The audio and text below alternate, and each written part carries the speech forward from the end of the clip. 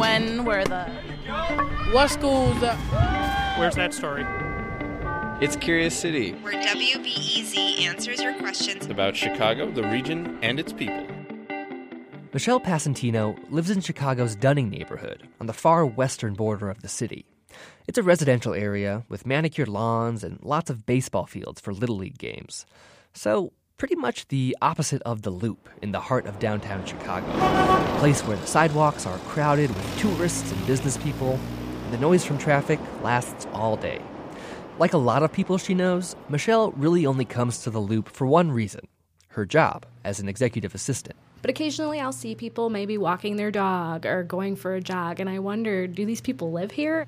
So she asked Curious City, who actually lives in the Loop, and why? Because me personally, I don't see much of an appeal. It doesn't seem like a neighborhood type of place to live, and it seems like a very expensive place to live. Well, the cost of living is one thing, but as far as the appeal, a lot of people would disagree. About 33,000 of them, in fact. That's how many people live in the Loop today. That's using the official city definition of the neighborhood, the area bordered by the Chicago River to the north and west, and Roosevelt Road to the south.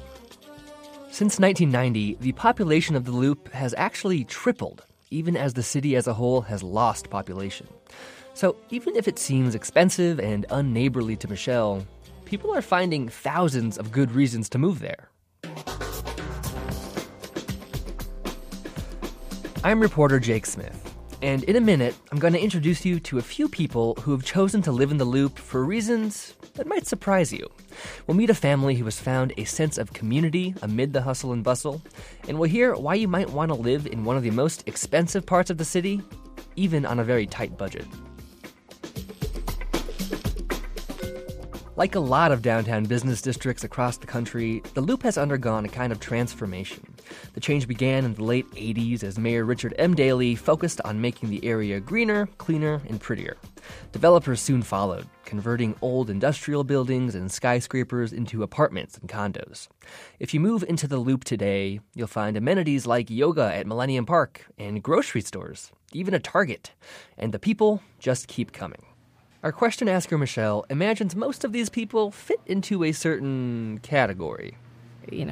Business people who work down here, who probably make a lot of money, who can afford to live down here and live here out of pure convenience to the office. She's not totally wrong. An average 2-bedroom apartment in the Loop is going to cost you around $2,500 a month. But not everyone who moves to the Loop is just trying to live close to their job. Like Jerry Teminer. Hi, you are? Hi, I'm Michelle. It's good to meet you. Good to meet you. Mm-hmm. For the last 5 years, Jerry has lived on the 15th floor of the Manhattan Building. The historic building is one of Chicago's early skyscrapers. Before he moved to the Loop, Jerry spent decades in South Shore, a much more residential area. When he was getting ready to move, Jerry, too, had some doubts. In South Shore, there were houses on lawns and so on, and not here, and I thought, I'm not going to have a neighborhood. And in fact, there's more of a neighborhood feeling for me. The reason I say that is everybody had their cars, and there wasn't as much contact. Here, there's an enormous amount of contact. Jerry is 81 years old. He no longer drives, and he has bad arthritis in his legs, which makes it hard for him to walk very far. In some neighborhoods, that could mean a life stuck sitting at home. But in the Loop, it's just the opposite. First floor. The barbershop is in this building, that cafe is in this building, and I spend a lot of time down there. Hey, sorry. They're following me for my routine. See. Notice how routine it is? She knows what I want. Blood espresso? Jerry's not just friends with every barista at the coffee shop, but also the folks at the nail salon, and even the barber downstairs. He plays music from my era. When he comes in, I'll change the music. He's going to be in here for an hour getting a shave, and it's nice to have something that he can relate to, if you will. But there's one other big reason that his building feels like a community. How did your daughter first approach the subject of you living in the Loop? Noah? Yeah. How did you sneak me into the Loop? Noah Teminer is Jerry's daughter. When Jerry's health started to decline a few years ago, she was the one who suggested he move in so she could help take care of him. And then we got really lucky that the apartment right above me was for sale. Noah moved to the Manhattan Building in 1997. Originally, she came to the Loop for the same reason lots of people do, to be close to her job. Back then, she says, the area was still rather empty. The weekends were dead. When we moved in here, I had no idea that I was going to end up staying for so long and really becoming a part of the community. Today, not only does her dad live right upstairs, Noah also raised her daughter Olive in the building. Olive comes upstairs every night to help her grandpa with chores, like changing the kitty litter. When I tell her a joke, yeah, you told me that one, Grandpa. I do. I know all the jokes. She knows them all. Olive, who's 17 now, has never lived anywhere but the Loop. So when she was looking at colleges, she had a few requirements. No cornfields for me, no 3 hours away from a city. I need to be around a bunch of people. I need to be able to leave the campus and go out into the real world and see somebody who I've never seen before in my life. The school she ended up choosing, Columbia University in New York City. I'm really excited. What are you going to miss, do you think?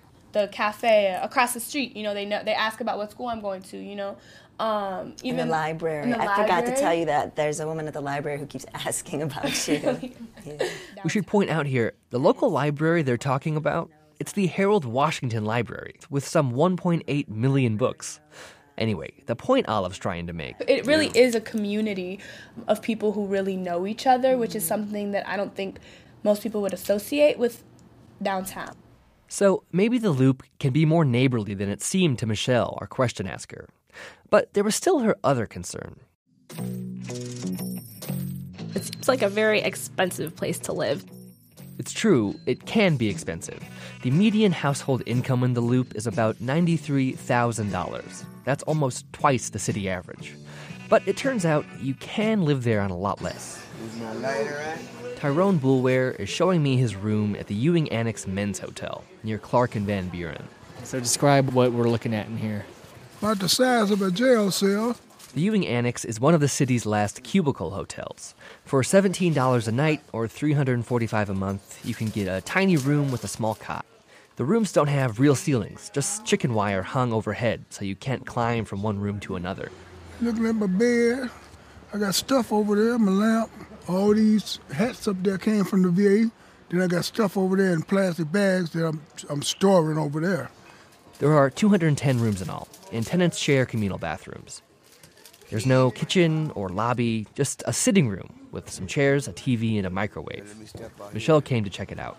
It's definitely not the Loop living I was thinking of.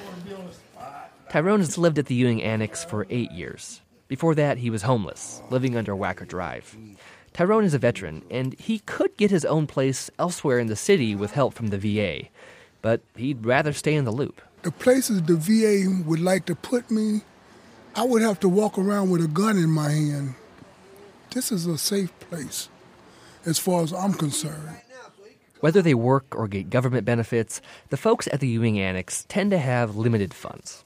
So how do you manage to live in the pricey Loop on the cheap? I asked a couple of tenants, where do you get food? Catholic Charities.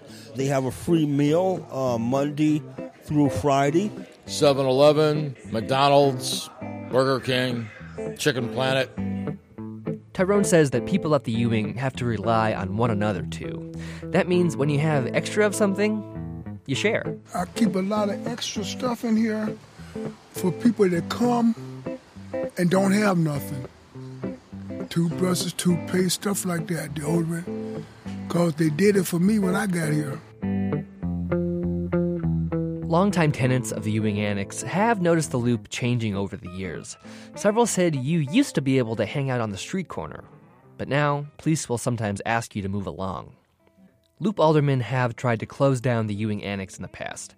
They haven't succeeded yet, but still, there's a chance that the Ewing, which has been a low-cost men's hotel for more than a century, may not be much longer. Developers have been buying out similar hotels across the city. If the hotel does close or gets more expensive, some of the guys say they'll be out on the streets. Tyrone, though, is ready for whatever happens. I'm a soldier. Well, ex-soldier. I pretty much know how to adapt. And once you get here, you learn to adapt. So, having met Jerry and his family, and having seen the men's hotel, what was Michelle, our question asker, going to take away? how safe they feel in the Loop and how much of a community they feel is in the Loop. And those are things I wasn't expecting at all to hear about people who live here. Has your answer changed to the question of, do you want to live here? No, I think I'm still good. I'm still good in my neighborhood, but I can see the appeal now. Reporting came from me, Jake J. Smith, with help from Monica Ng and Catherine Nagasawa. Support comes from the Conant Family Foundation.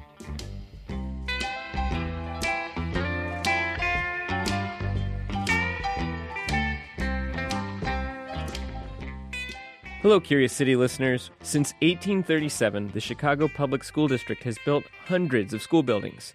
Those buildings have represented many distinct architectural styles, including Italianate, Queen Anne, Classical Revival, Tudor, Prairie, Art Deco, Modern, Contemporary.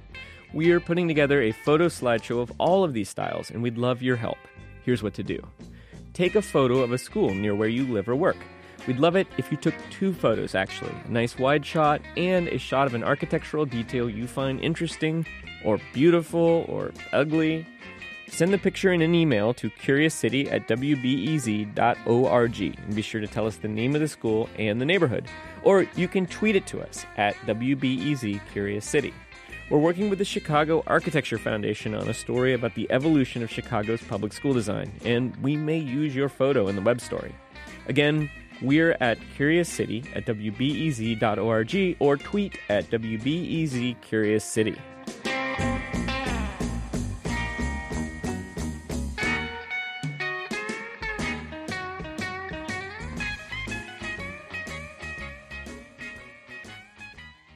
Next time on Curious City, how often do people use guns for self-defense? It's a hard question to answer because, for one thing, people describe different situations as self-defense. And when you ask them about what happened, there are things like, I was talking to my neighbor and he threw a beer at me and I ran and got my gun. And that's not really self-defense gun use. That's sort of escalating arguments. The confusing science of gun safety. That's next time on WBEZ's Curious City.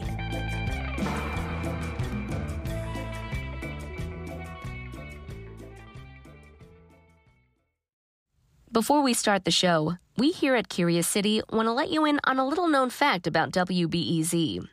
89% of all our funding comes from community support, including contributions from curious listeners like you.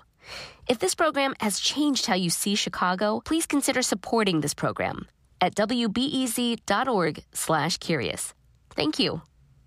At a time when information continues to come at us faster and faster, sometimes you need to hit pause and rewind. NPR's Throughline takes you back in time to the source of the news stories filling your feed. Find NPR's Throughline wherever you get your podcasts.